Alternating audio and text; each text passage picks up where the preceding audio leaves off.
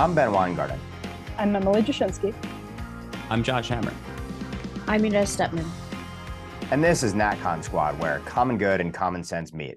NatCon Squad is produced by the Edmund Burke Foundation, the home for national conservatism. Subscribe now on Apple Podcasts, Stitcher, Spotify, YouTube, or wherever you get your podcasts. Well, today we've got a wide-ranging array of topics, as always. Josh is going to kick us off with the breaking news as we record this, that Hunter Biden has pled guilty to a couple of misdemeanors, and we'll get into all the legal wranglings and such in a moment on that. I'll talk a bit about Tony Blinken's embarrassing, and I would argue shameful, trip to China, part of a 1990s call it and they want their foreign policy back effort that the Biden administration is now engaging in with China.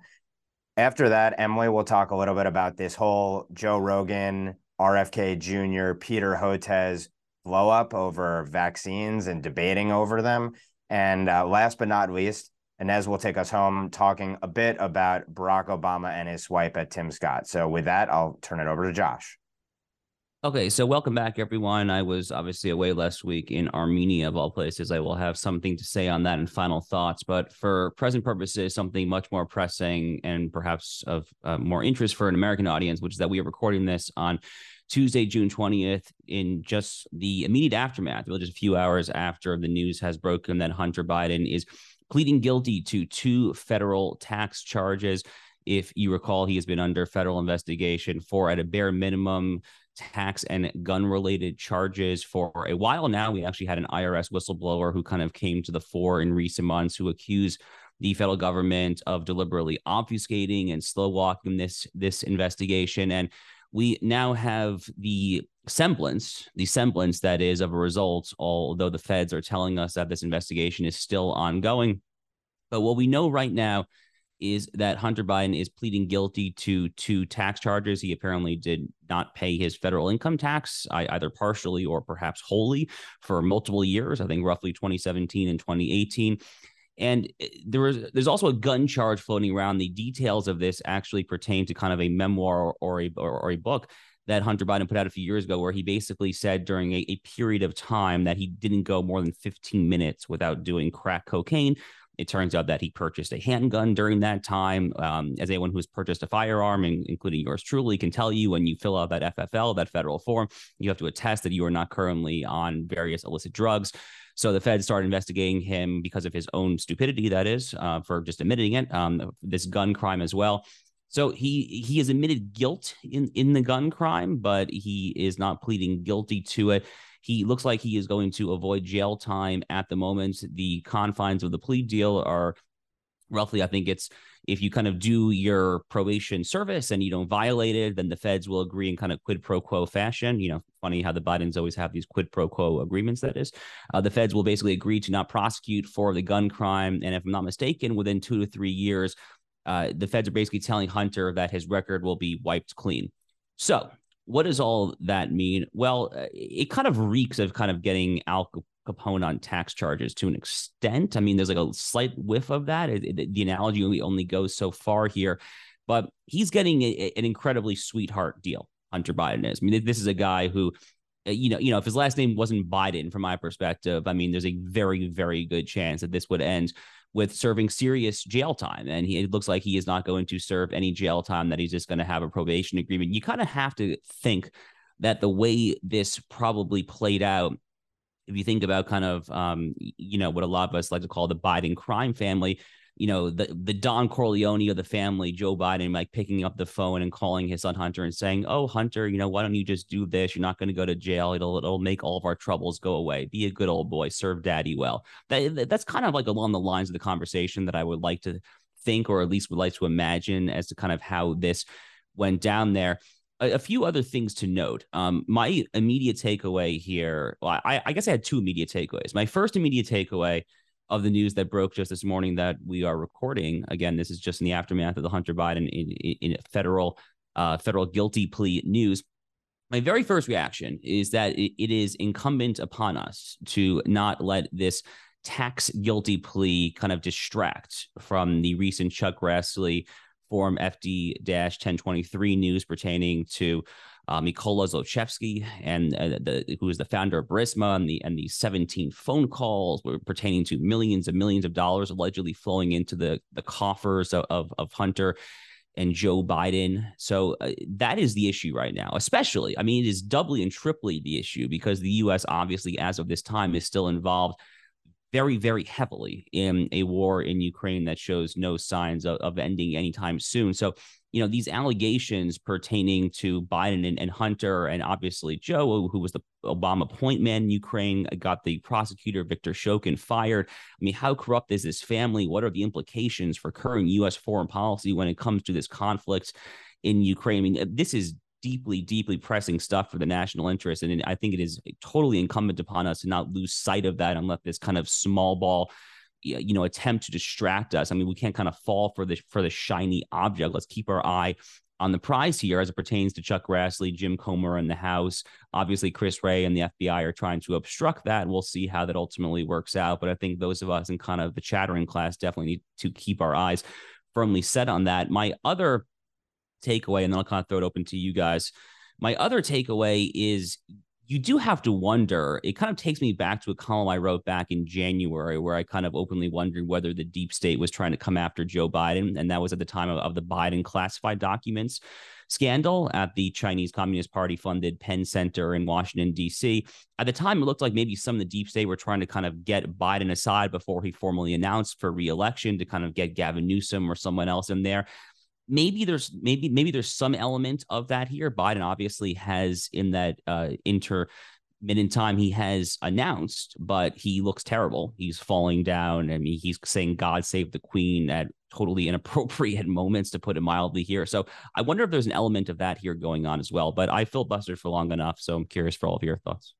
Well, I was going to say Josh's filibuster is really helpful because there's so many details in this story, not unlike the documents case and not unlike, these broader issues of the various investigations that are going with various Biden family members in general. But one thing I think is interesting is that Jonathan Turley, less than a year ago, predicted the Hunter Biden investigations would end in, quote, controlled demolition.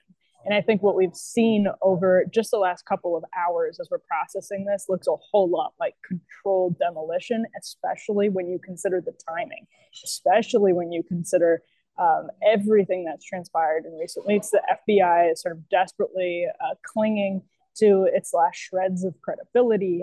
You have all of these conversations about the rule of law and the Trump charges, et cetera, et cetera. So I think that's what this looks like. It's right as the campaign is heating up. A lot of this stuff has been out in the open for a very long time. These investigations have been ongoing for a long time. So I think the timing is incredibly interesting and fits the controlled demolition narrative very well.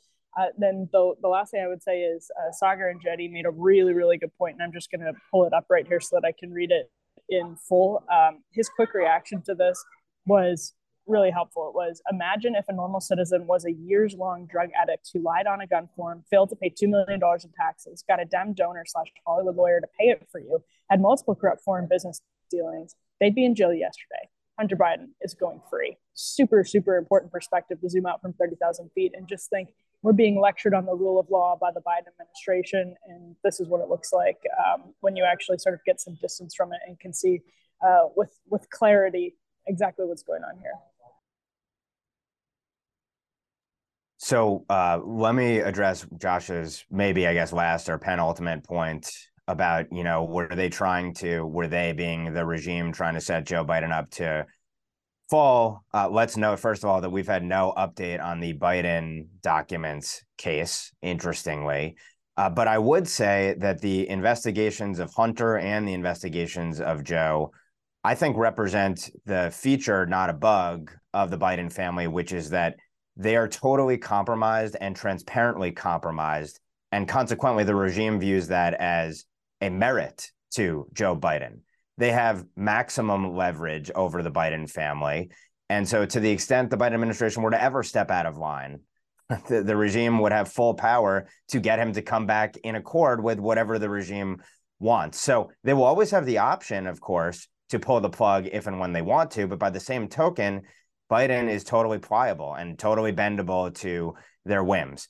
Setting all that aside, I've seen lawyers speculating about this, how this is obviously the sweetheart deal of all sweetheart deals. There's this pretrial diversion agreement, which I understand is very uncommon in cases like this. We know that anyone but Hunter Biden would not be treated this way. But I think the importance of this in part is, yes, it's a false effort and totally disingenuous effort by the Justice Department and FBI to claim that, look, we even prosecute the Bidens.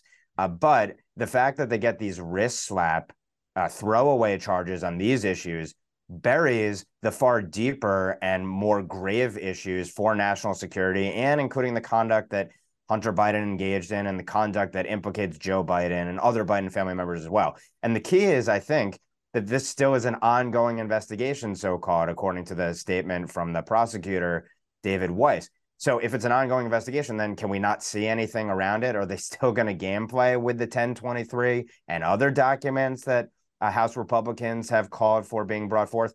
And by the way, we know that with the Clinton Foundation investigation, when that ended, the FBI returned evidence or destroyed evidence. What Hunter Biden and other Biden family evidence is ultimately going to be destroyed after this? So, a few other questions I briefly ask, and these are not exactly rhetorical questions, but sort of rhetorical, are what didn't get investigated?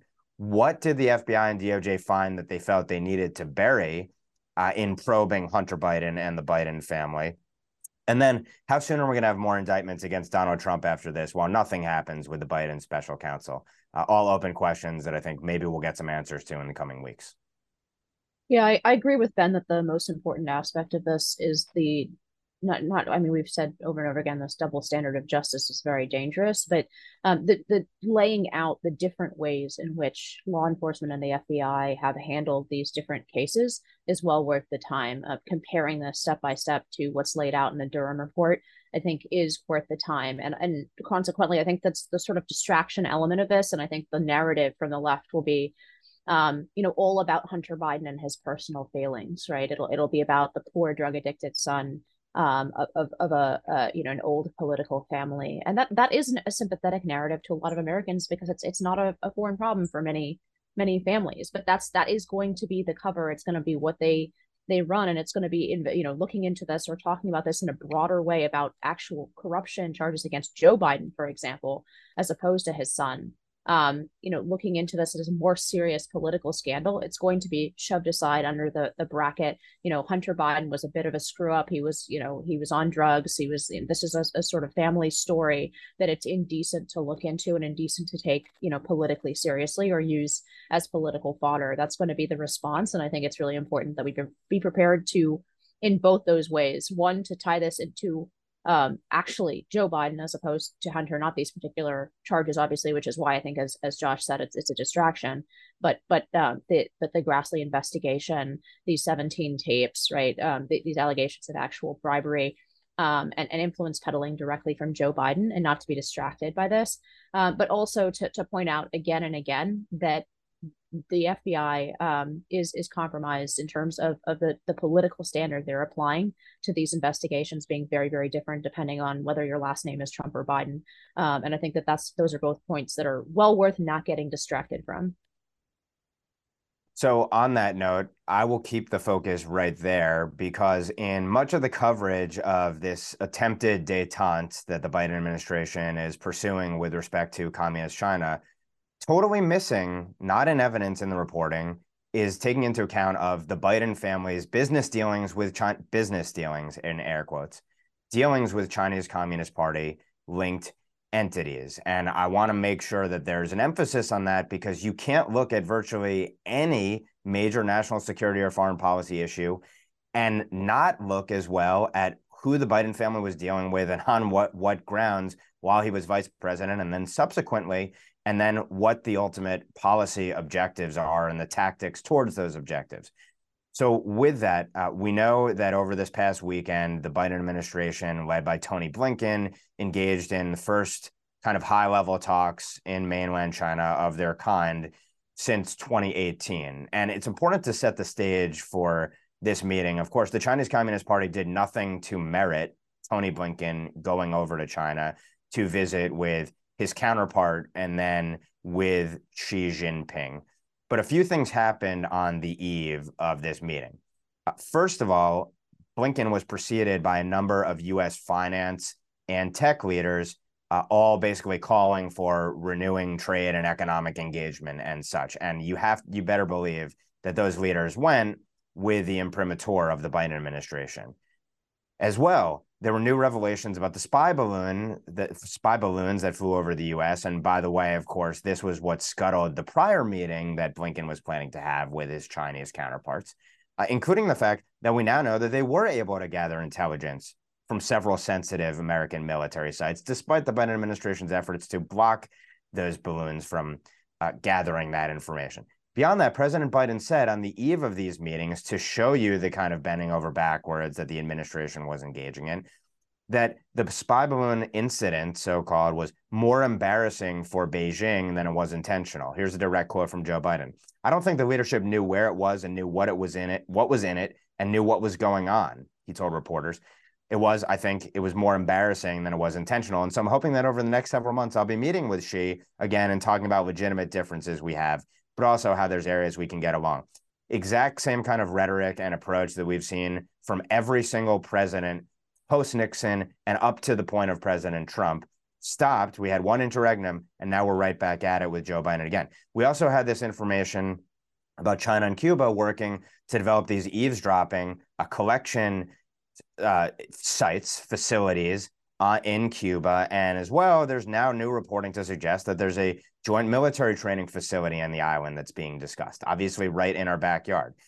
And beyond that, the Biden administration has also delayed punitive economic measures against China and played down their intelligence gathering precisely to avoid jeopardizing these talks. So with that loud throat clearing and long throat clearing, then we had these meetings. And what happened from the start to finish, from the optics to the substance of these meetings, this was an embarrassing set of days for America.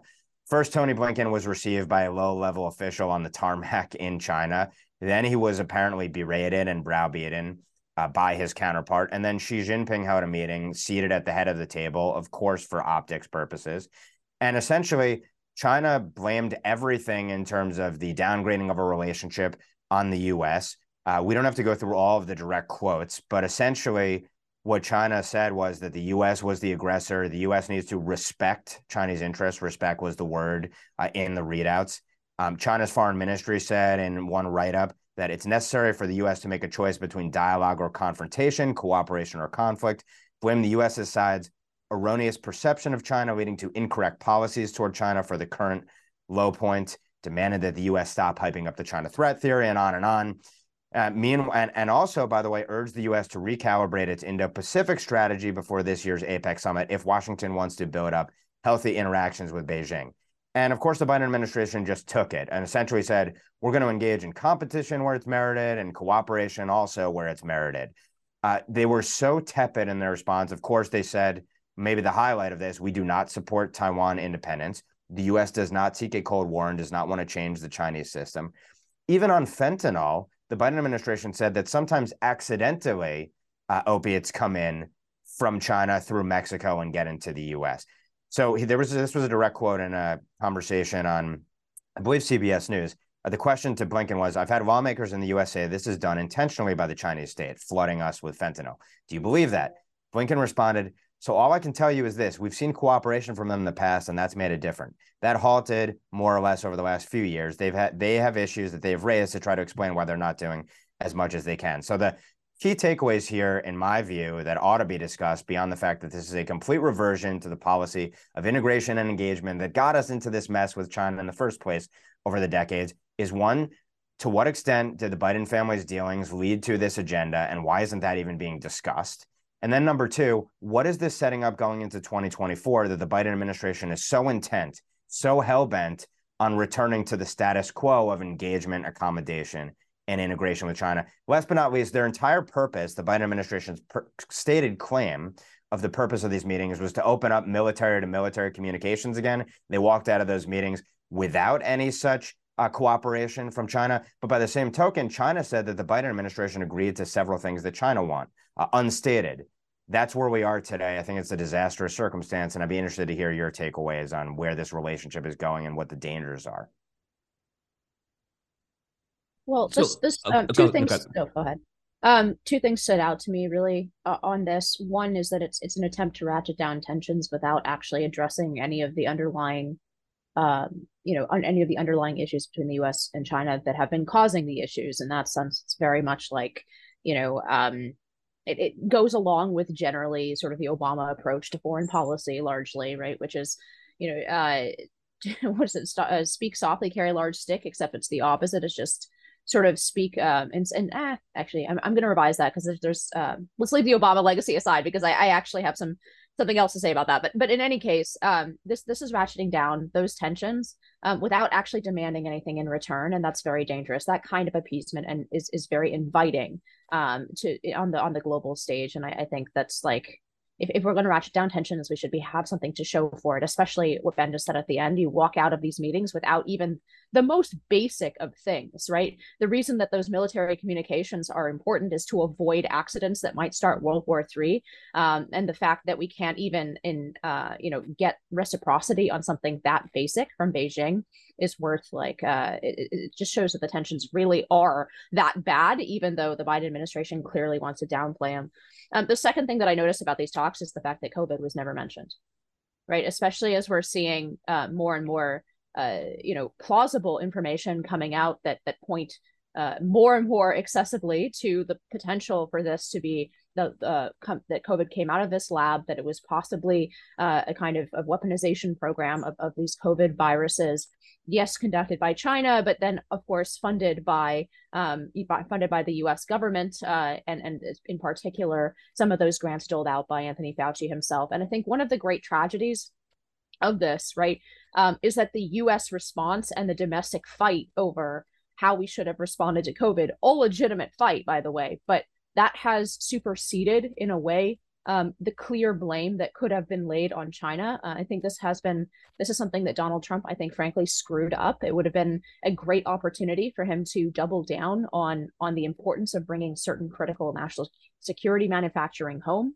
It would have been a great opportunity for him to really change the tone on China, which is something he was trying to do in his primary and in his presidential run, and then during his 4 years. He didn't do it over this opportunity of COVID. And I think then all of the fights over domestically over like how we should deal with COVID made the issue so that it was very difficult within the US. There was basically no sort of political constituency for pointing directly at China and saying, you caused probably 10 million deaths, right, in the world. And the fact that we are not even mentioning it and we just want to forget that this happened, that not only millions of lives lost, but trillions of dollars of economic loss that's happened all over the world. And the fact that the US doesn't even sort of feel strong enough to bring up the fact that it's likely that this virus came from a lab in China, to me is a very damning sort of statement on how weak the posture of the US is vis-a-vis China. Super quick, because we're basically running out of time here. I will only add that I think the optics of a U.S. Secretary of State announcing on Chinese sovereign soil that it is still the position of the United States that we are not interested in recognizing Taiwan is very bad. And I am not calling for the U.S. to, as of right now, recognize Taiwan, because given the current state of tensions, that would be a very imprudent idea. But just the sheer optics, it's kind of an overwrought analogy, but I do think that this is at least somewhat of an appropriate time to kind of whip out the old Neville Chamberlain card. Again, I don't think that the U.S. should be kind of announcing kind of recognition of Taiwan. That's a recipe for utter disaster on the global stage right now. But that looked really bad. And I just wanted to say that. Yeah, and my point is quickly on something Inez said about appeasement. Just look at the way that the people who are congratulatory of Blinken and the Biden administration stance towards China approach Ukraine and say that any inch of Ukrainian territory being seized by Putin is tantamount to appeasement, and the United States cannot afford appeasement on the global stage. I actually agree with that. I think you can't in every case, and we may end up in this proxy war where there are gains that Putin gets out of it for being tragically willing to send so many of his own people to their deaths for this war and for this invasion. But in China, appeasement is just diplomatic and tactful and masterful, just a master stroke of diplomacy from Blinken. It's ridiculous, and it is putting us in a really dangerous situation. With that, let's go to Inez to move from the Biden administration to former President Obama's remarks. Yeah, so Obama has hit out at Tim Scott and Republicans in general, especially, Black Republicans. This wouldn't warrant too much note, except for the framing that I think I'd like to give it, and then kick it back out to you three to say, see whether you agree with me that this kind of mentality from the Republican Party is a real problem. But just to quote, start this off with what Obama actually said. He said, quote, there may come a time where there's somebody in the Republican Party that is more serious about actually addressing some of the deep inequality that still exists in our society, that tracks race and is a consequence of our racial history. And if that happens, I think that would be fantastic. I haven't yet seen it. So then Scott's response to this was largely to say, we believe in equality of opportunity. We like HBCUs. We're going to give them more money, opportunity zones. That's that. I think that exchange has been a large part of the problem. First, on the Obama side, it's a perfect encapsulation of what the Obama presidency actually did to racial relations in the United States, which is launder a quite radical racial view that is really, let's call it the 1619 view of America and race relations in America into a very moderate sounding package. So he always manages to come off sounding reasonable in terms of the language he uses, even though the ideas that he's actually bringing into the mainstream are incredibly radical. I think it's worth pointing that out because, it's been a while since the Obama presidency, so it's easy to forget that a lot of this kind of real, again, racial radicalism entered the political mainstream with Obama's election and with the way that he talks about race. And then on the flip side, Senator Scott's response for the Republican Party is really kind of to sidestep the question, to talk about progress and how much progress we've made, and then point to a few of these sort of policies that the Republican Party likes to hold up as a sort of totem shield against the allegation of racism in a very sort of defensive posture. And not to mention, some of these policies are good, right? School choice is often used as that kind of racial sort of shield policy, and school choice is a great policy that I'm very much behind. Some of these policies are bad policies, like federal funding for HBCUs, which are just, they're really bad universities. They have really bad graduation numbers and everything else, with the exception of Howard University. So there's not really any purpose as to why the Republican Party continues to wave the flag around of HBCUs. But those policies aside, I think it's the wrong mentality, and it represents something that's wrong about the Republican mentality when people talk about issues of race.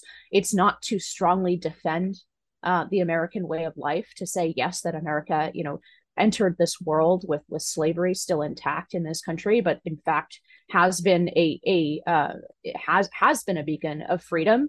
And that the remarkable thing about America is not the fact that slavery existed or that racism existed in this country, but the society and the ideals of the fundamental equality between human beings. That's remarkable in the history of the world, not the fact that there was injustice, slavery, and racism. That has been the history of every single country in the history of the world.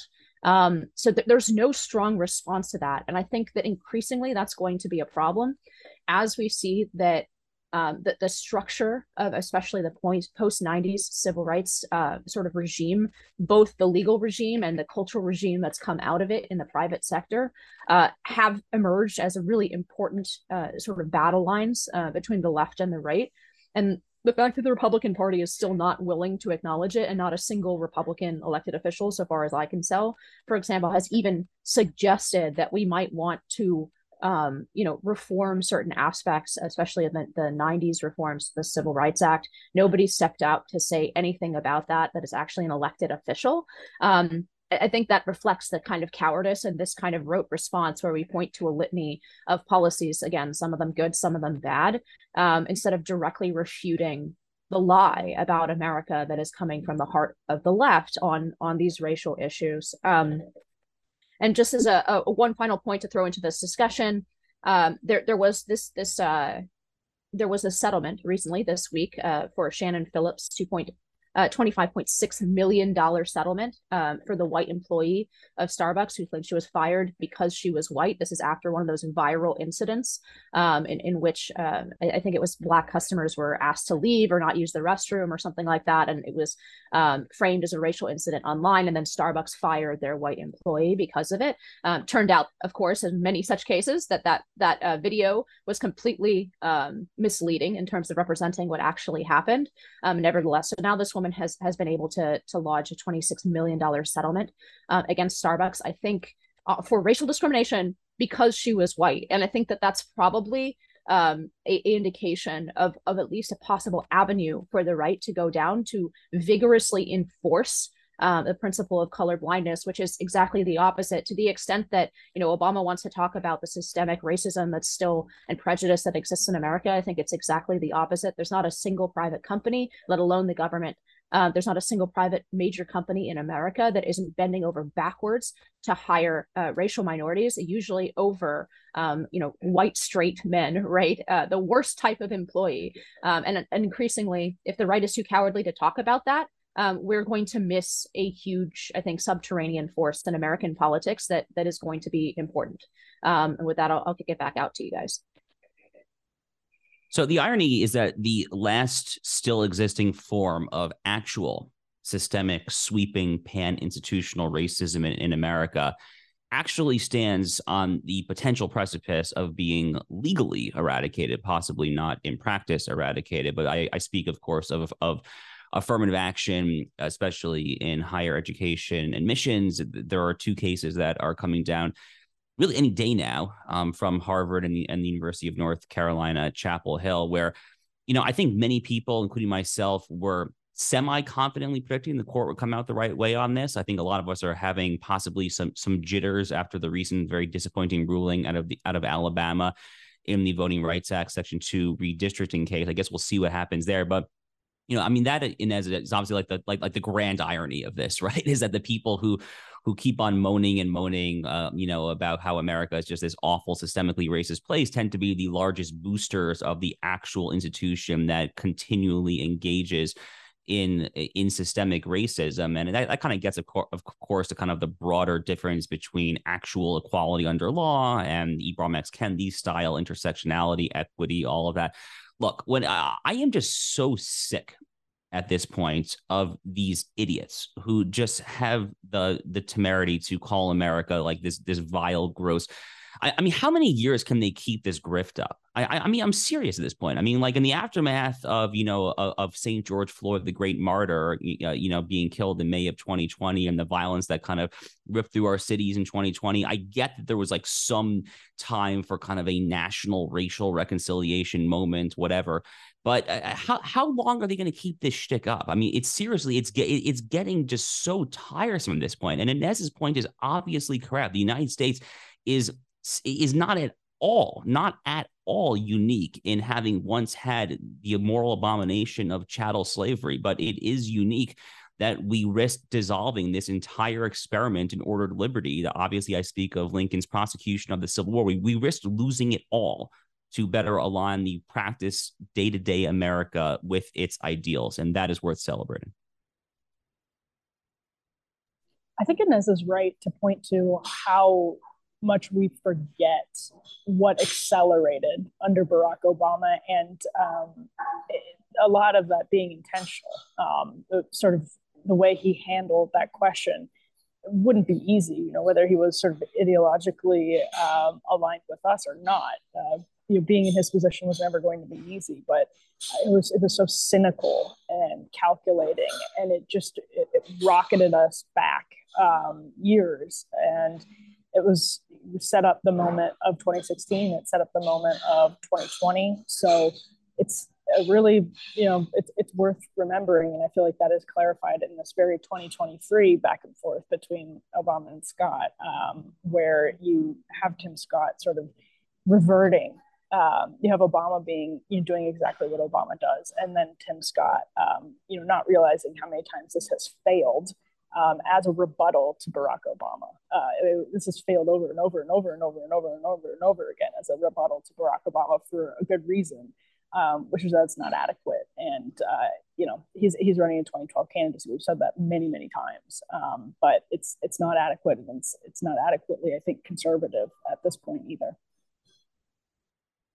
Yeah, broadly, Barack Obama was, and always will be a leftist ideologue, and leftist ideologues believe in pitting ourselves against each other on any of a number of grounds, perhaps chief among them race, and then beyond that, class, and a whole slew of other identities as well.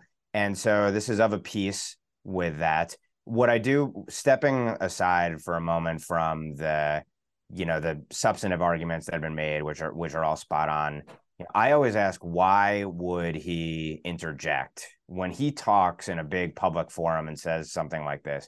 There's a reason for it. He's spoken out, only on a handful of other issues, really, in recent years, including, by the way, among them, misinformation and disinformation, which leads me to believe that I'm right to be pursuing that topic over and over again, because if he's focused on censorship, then you can bet the entire regime is. But setting that aside for a moment, why is he making this comment? Is it because he wants people like us all getting worked up about it and talking about it? Is it because he actually fears, and his party fears, what they see in the polls about minorities potentially leaving the Democrat Party? Does he believe there's some benefit potentially in some jujitsu to elevating the likes of Tim Scott and maybe to a lesser degree Nikki Haley as well? I'm not sure, but I always look at this from the cynical political perspective when it comes to anything related to Barack Obama over the substance. And then last but not least, there's always working in the background that long shot potential run for Michelle Obama as well. So whenever he talks, you also have to consider that maybe he might be speaking for his wife too. And with that, I'll go back to Emily. Sounds good. There was a pretty big dust up, and it may seem like just a sort of Twitter controversy, except for that $100,000 to charity were on the line between Joe Rogan, Peter Hotez, Mark Cuban got involved. RFK Jr. is involved in all of this, and the basic situation is that Vice wrote an article about RFK Jr.'s recent appearance on the Joe Rogan Experience and said that Spotify has given up on trying to correct vaccine disinformation on Joe Rogan's podcast, which is probably one of their most popular, if not their most popular podcast, period. Peter Hotez, who is the bespectacled, bow tie, lab coat wearing doctor you surely recognize from the many cable news segments that you've been glued to, you, the viewer and the listener, over the last several years during COVID, who Matt Taibbi's website just produced an amazing video about all of his sort of self-contradictions over the COVID years, and the sort of glistening example of expertise in 2023, capital E expertise in 2023 that Peter Hotez is. And they start talking about all of this on RFK Jr.'s appearance, and Vice writes an article about how it's filled with vaccine disinformation. Peter Hotez reacts to it, and basically says he's been getting attacked based on the segment, blah blah blah. Rogan comes back and says, "You get on my podcast and debate RFK Jr. with no time limit, I will donate $100,000 to a charity of your choice." And Hotez then goes through this like very online like mental breakdown, as I see it, where he's talking to Mehdi Hassan and all of these other sort of fans of his who are saying, "Don't do it. You don't have to debate. We don't." I think he said at one point, like, scientists aren't accustomed to debate, or like we don't do things with debates. I'm paraphrasing, but something to that extent. And basically, I think this was summed up well in a headline by one of my colleagues, Evita Duffy at the Federalist. They think they're too good to debate critics or skeptics of vaccines. And it's one of those things where it's like, I'm sure a lot of us are in the same camp, where we see vaccines as like an incredible technology that has been used to save many, many lives over the last century, and has been a force for good. But when you've planted the seeds of doubt, we as average citizens necessarily have to rely on those experts for things like vaccines. We can't be expected to know all the ins and outs of, biology and the complex medical science that goes into these questions. And when you've planted those seeds of doubt, obviously people like RFK Jr. are going to appeal to sort of normal guys like Joe Rogan and, the listeners that are represented by Joe Rogan. So I thought this is worth talking about specifically because so many people coalesced around, so many other experts coalesced around Hotez, who has been, I think, really pretty clearly discredited and acted as though, no, this is not just about Joe Rogan, but they're basically saying, no, we're not debating this anymore. And that's where, if RFK Jr.'s candidacy has legs, and maybe even pushes Joe Biden to debate, it's because of this incredible hubris and arrogance that they continue to not get the hint is actually counterproductive to them and to all of us. So with that, I'll open it up to the group. Yeah, I'll jump in here. One, this really reminds me of that moment in the New York Times, right? Right after the election of 2016, after they were so incredibly wrong. I think their little tracker gave Hillary, what, a 98, 99% chance of winning or something like that. There was this brief moment in time where they started to think and consider, okay, how can we learn more about this strange creature in the zoo, the Trump voter, right?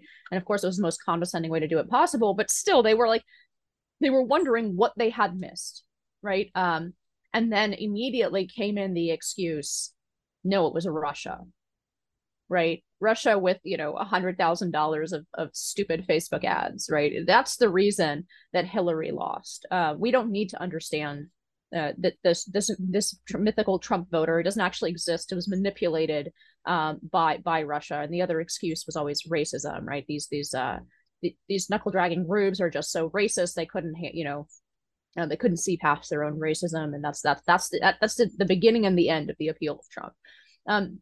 The reason it reminds me of those things is like it's the doubling down of gatekeepers, right? On institutional trust they refuse to acknowledge that they've lost, right? Or to the extent that they acknowledge that they've lost that trust, they find some exterior explanation instead of actually doing the work of looking at why so many millions of Americans now find something that RFK Jr. says about vaccines, which prior to COVID was a very small minority of Americans found plausible at all. Why is it that they can no longer wave the flag and say, but experts say, right? Instead of actually doing some of the interest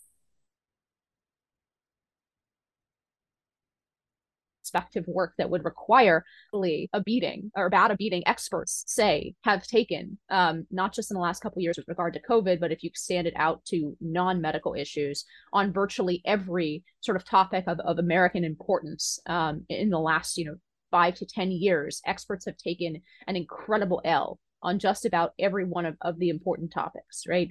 Instead of actually looking at the failures of our elites and our institutions, such that they have so devastatingly lost the trust of the average American, they're saying it's misinformation, it's a watch spinning in front of people's eyes, we don't need to debate somebody, right? No, actually, the only way out of this, which I very much doubt is going to happen, but I'll sort of throw it out as free advice anyway. The only way out of this and the only way to rebuild trust is to actually do the work.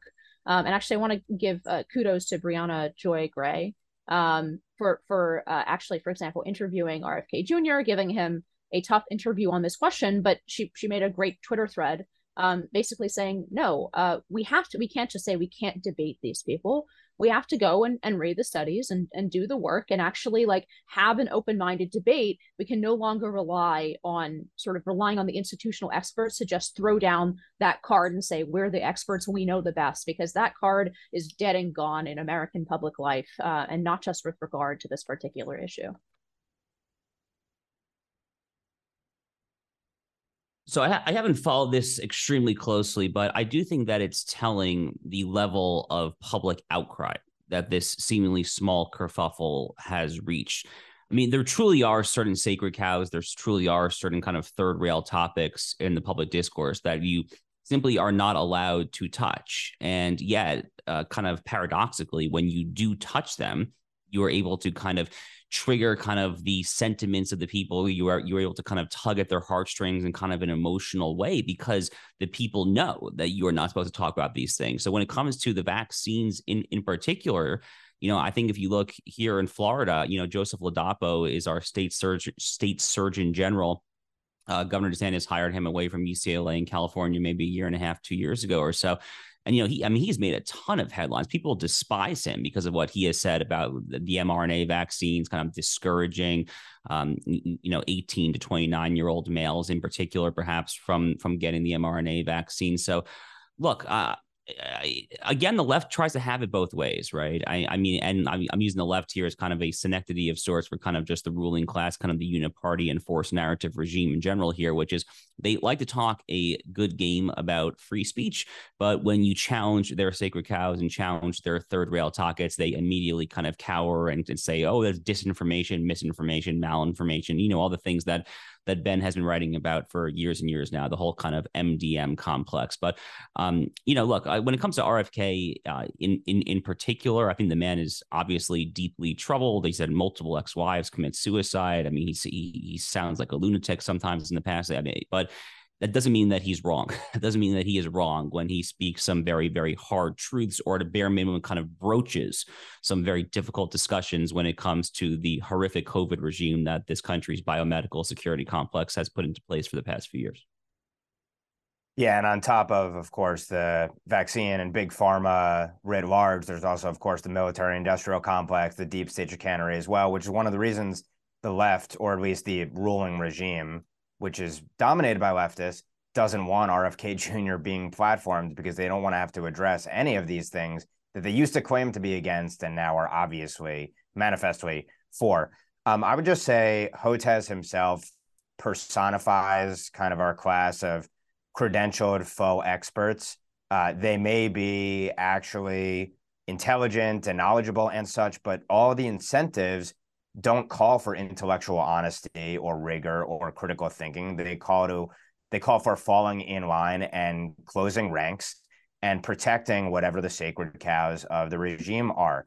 And that's how you have a time and a place where the likes of Joe Rogan is elevated to being like the journalist par excellence, when he would probably never be in that role in any other circumstance in U.S. history. And when an RFK Jr. is considered such a devastating and trenchant critic, precisely because we have this class of credentialed faux elites, as Nicholas Nassim Taleb refers to them, intellectuals yet idiots, who populate in all of these influential institutions. And so this once again shows the intellectual bankruptcy of those elites, and I think that's a positive thing, and we should be shining a light on it. So on that note, let's open it up to parting shots. Well, I was going to say mine for last because mine is just totally off the beaten path here, but seeing the lack of fervor to enter the conversational fray, I guess I will hop in. So I was in Armenia last week. If you are in the audience, and probably not pertaining to this audience because this is a very kind of well-informed audience that follows these things closely. But if you are out there and kind of saying, where is Armenia on a map? You're not alone. My brother actually asked me the exact same question. So Armenia is directly east of Turkey. They are directly west of Azerbaijan. Those two facts are deeply relevant because, of course, the Armenians were genocided by the Turks. Technically, I suppose they were the Ottoman Empire at the time during World War I, from a period of roughly 1915 to 1922. And Armenia has been in an ongoing dispute with Azerbaijan since the dissolution of the Soviet Union. Armenia and Azerbaijan are both former Soviet satellite states. And to this day, they are engaged in a fairly hot live action fire conflict pertaining in particular to the Nagorno-Karabakh region, which is a disputed territory. The Armenians refer to this as Artsakh. So what was the purpose of this trip that I went on? Well, it was organized by a wonderful group called the Philos Project, which is headed by a gentleman by the name of Robert Nicholson. It was founded about 9 years ago or so, if I recall. And the stated purpose is to try to get Christians, in particular American Christians, more involved in the Near East, I think is the exact language of the Philos Project. And for the most part, that is roughly translated to various trips to Israel and Israel activism. It's a very kind of pro-Israel, philo-Semitic, hence the term Philos, group. But in recent years, the group has also taken an interest in Armenia because Armenia is the world's oldest continually existing Christian civilization. They declared Christianity the state religion in the year 301, which predates even when Rome became Christian. And obviously, if you can kind of go back to the history that I just mentioned, they were genocided by the Muslim Turks, a million and a half Armenians a century ago. They're in this very difficult conflict with the Azeris pertaining to Nagorno-Karabakh. Nagorno-Karabakh currently has about 130,000 people, roughly 98% of whom, if I'm not mistaken, are Armenian Christians. But because the Azeris won the last conflict in 2020 in fairly decisive fashion, in Nagorno-Karabakh today, it's a very precarious situation, basically. Azerbaijan and Turkey have troops surrounding Nagorno-Karabakh on all sides.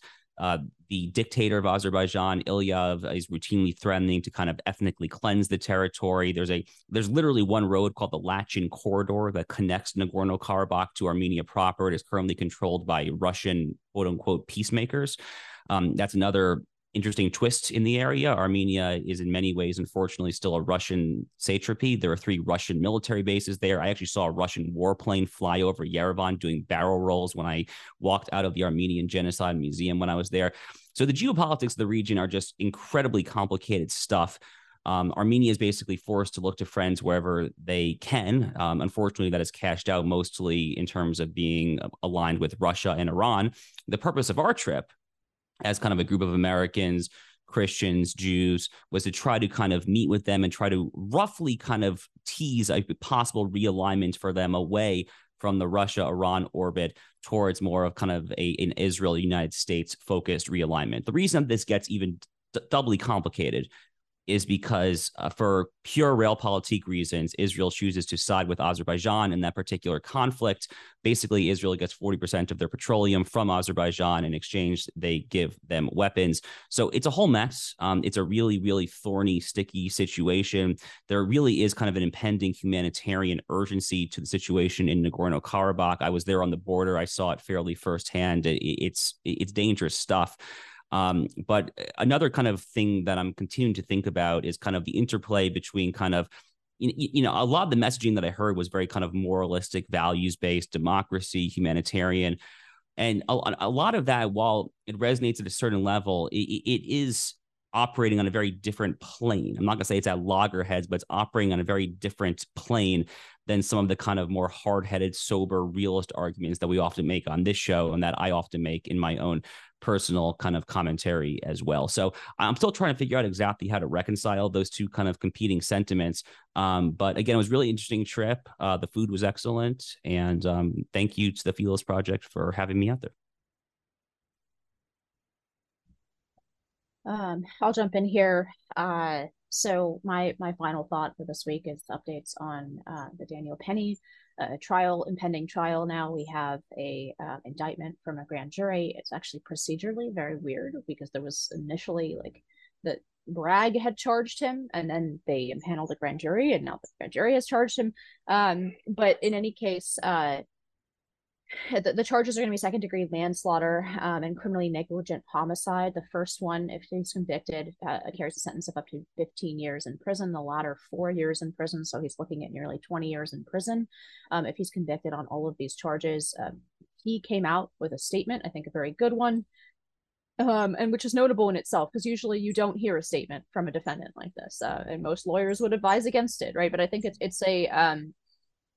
it's an important reflection of the way that these trials are really fought out in the square of public opinion, and that it's becoming increasingly impossible in these kinds of politically charged and racially charged incidents to get a jury that hasn't been tainted by sort of the public discourse around it, and so I think it's actually, despite being quote unquote against advice, that the typical advice in a trial in a legal context, I think this is probably the direction that most of defendants in this kind of position will take going forward. So Penny came out and gave a statement, said he was not trying to kill Jordan Neely, just to restrain him. He repeated some of the threats that Neely had made, some of the very direct threats against Penny himself and against other passengers in the car, including women and children.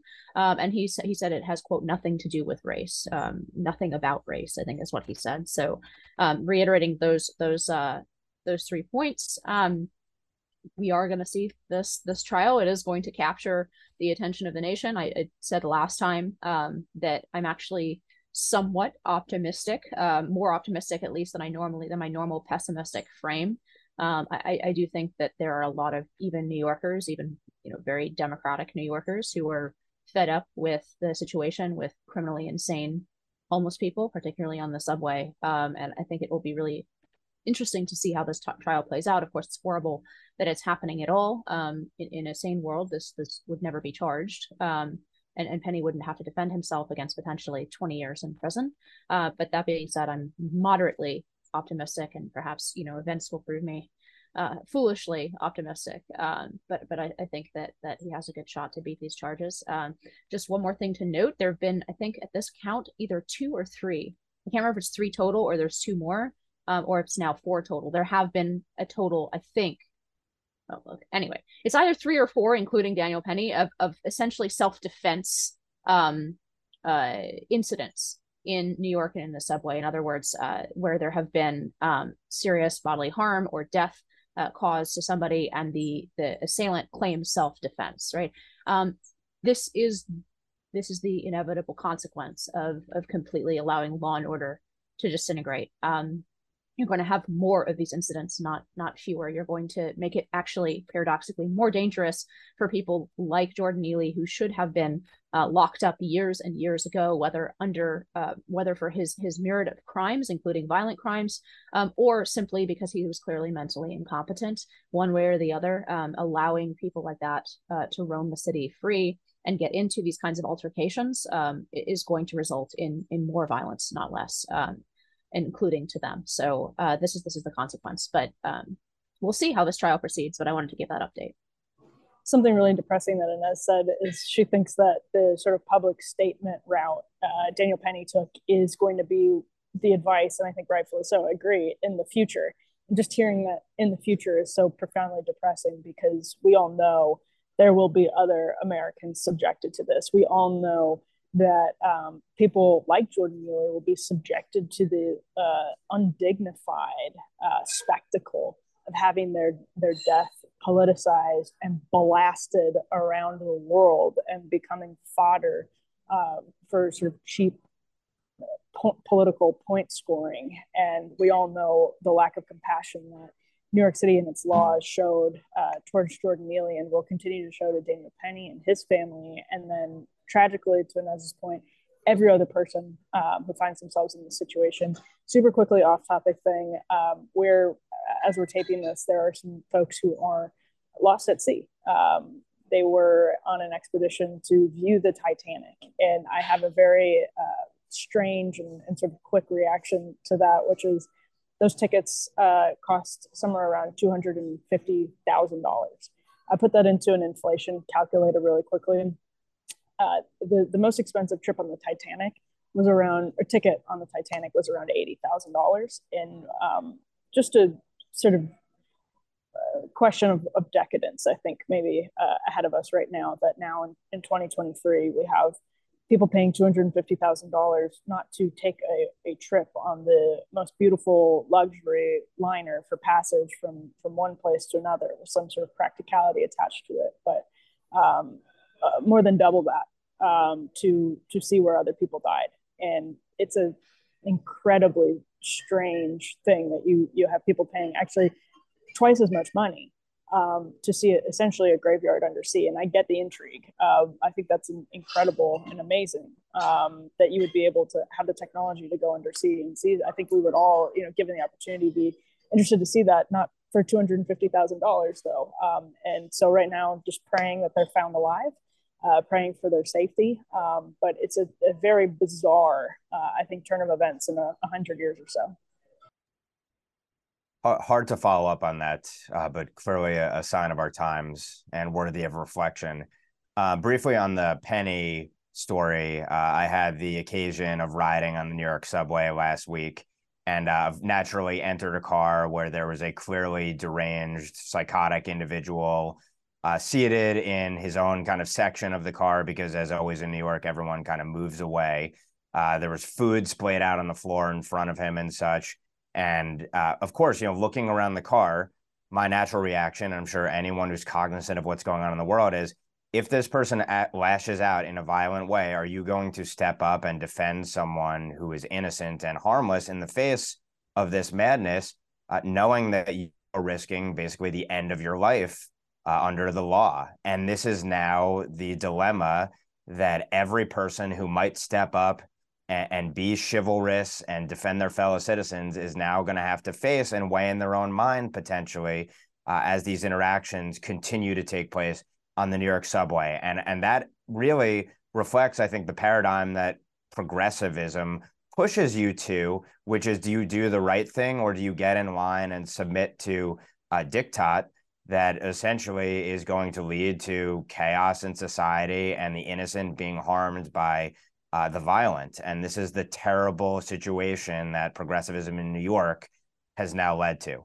On an entirely different, but also sombering and sobering kind of note, I would just return to the Hunter Biden, sweetheart deal that we're probably going to get some more details about going forward. Just to step back at a 30,000 foot level and say, where this used to be sort of only known in part by leak going back to 2016, it's now abundant. There's abundant evidence, and it's just brazen and right before our eyes, that the DOJ and FBI are actively interfering in the 2024 election. And I would say we should work under the assumption that they're engaging in election fortification as well. Election fortification being the term that was used in the infamous Molly Ball Time 2020 expose on the cabal, the conspiracy that helped get Joe Biden elected the first time around. We are living in an election fortification world. Maybe it's always been this way, but I can't imagine it's been necessarily to the same extent, to the same degree, and so brazen and in your face as it is now. And I keep returning to this point. I think at some level, the brazenness is the point, that the authorities want you to know that, yes, they are openly engaged in total dual, double standard, no standard, two-tier justice system, that they are doing everything they possibly can to ensure that voices they don't like are not heard, and that the voices they do like are amplified to the nth degree. So we are living under an election fortification regime, and it's the national security apparatus, unfortunately, the most powerful of apparatuses, that is the tip of the spear of it. So on that note, on behalf of Emily, Josh, and Inez, thanks for tuning in. I'm Ben Weingarten, and we'll see you at the next NatCon Squad.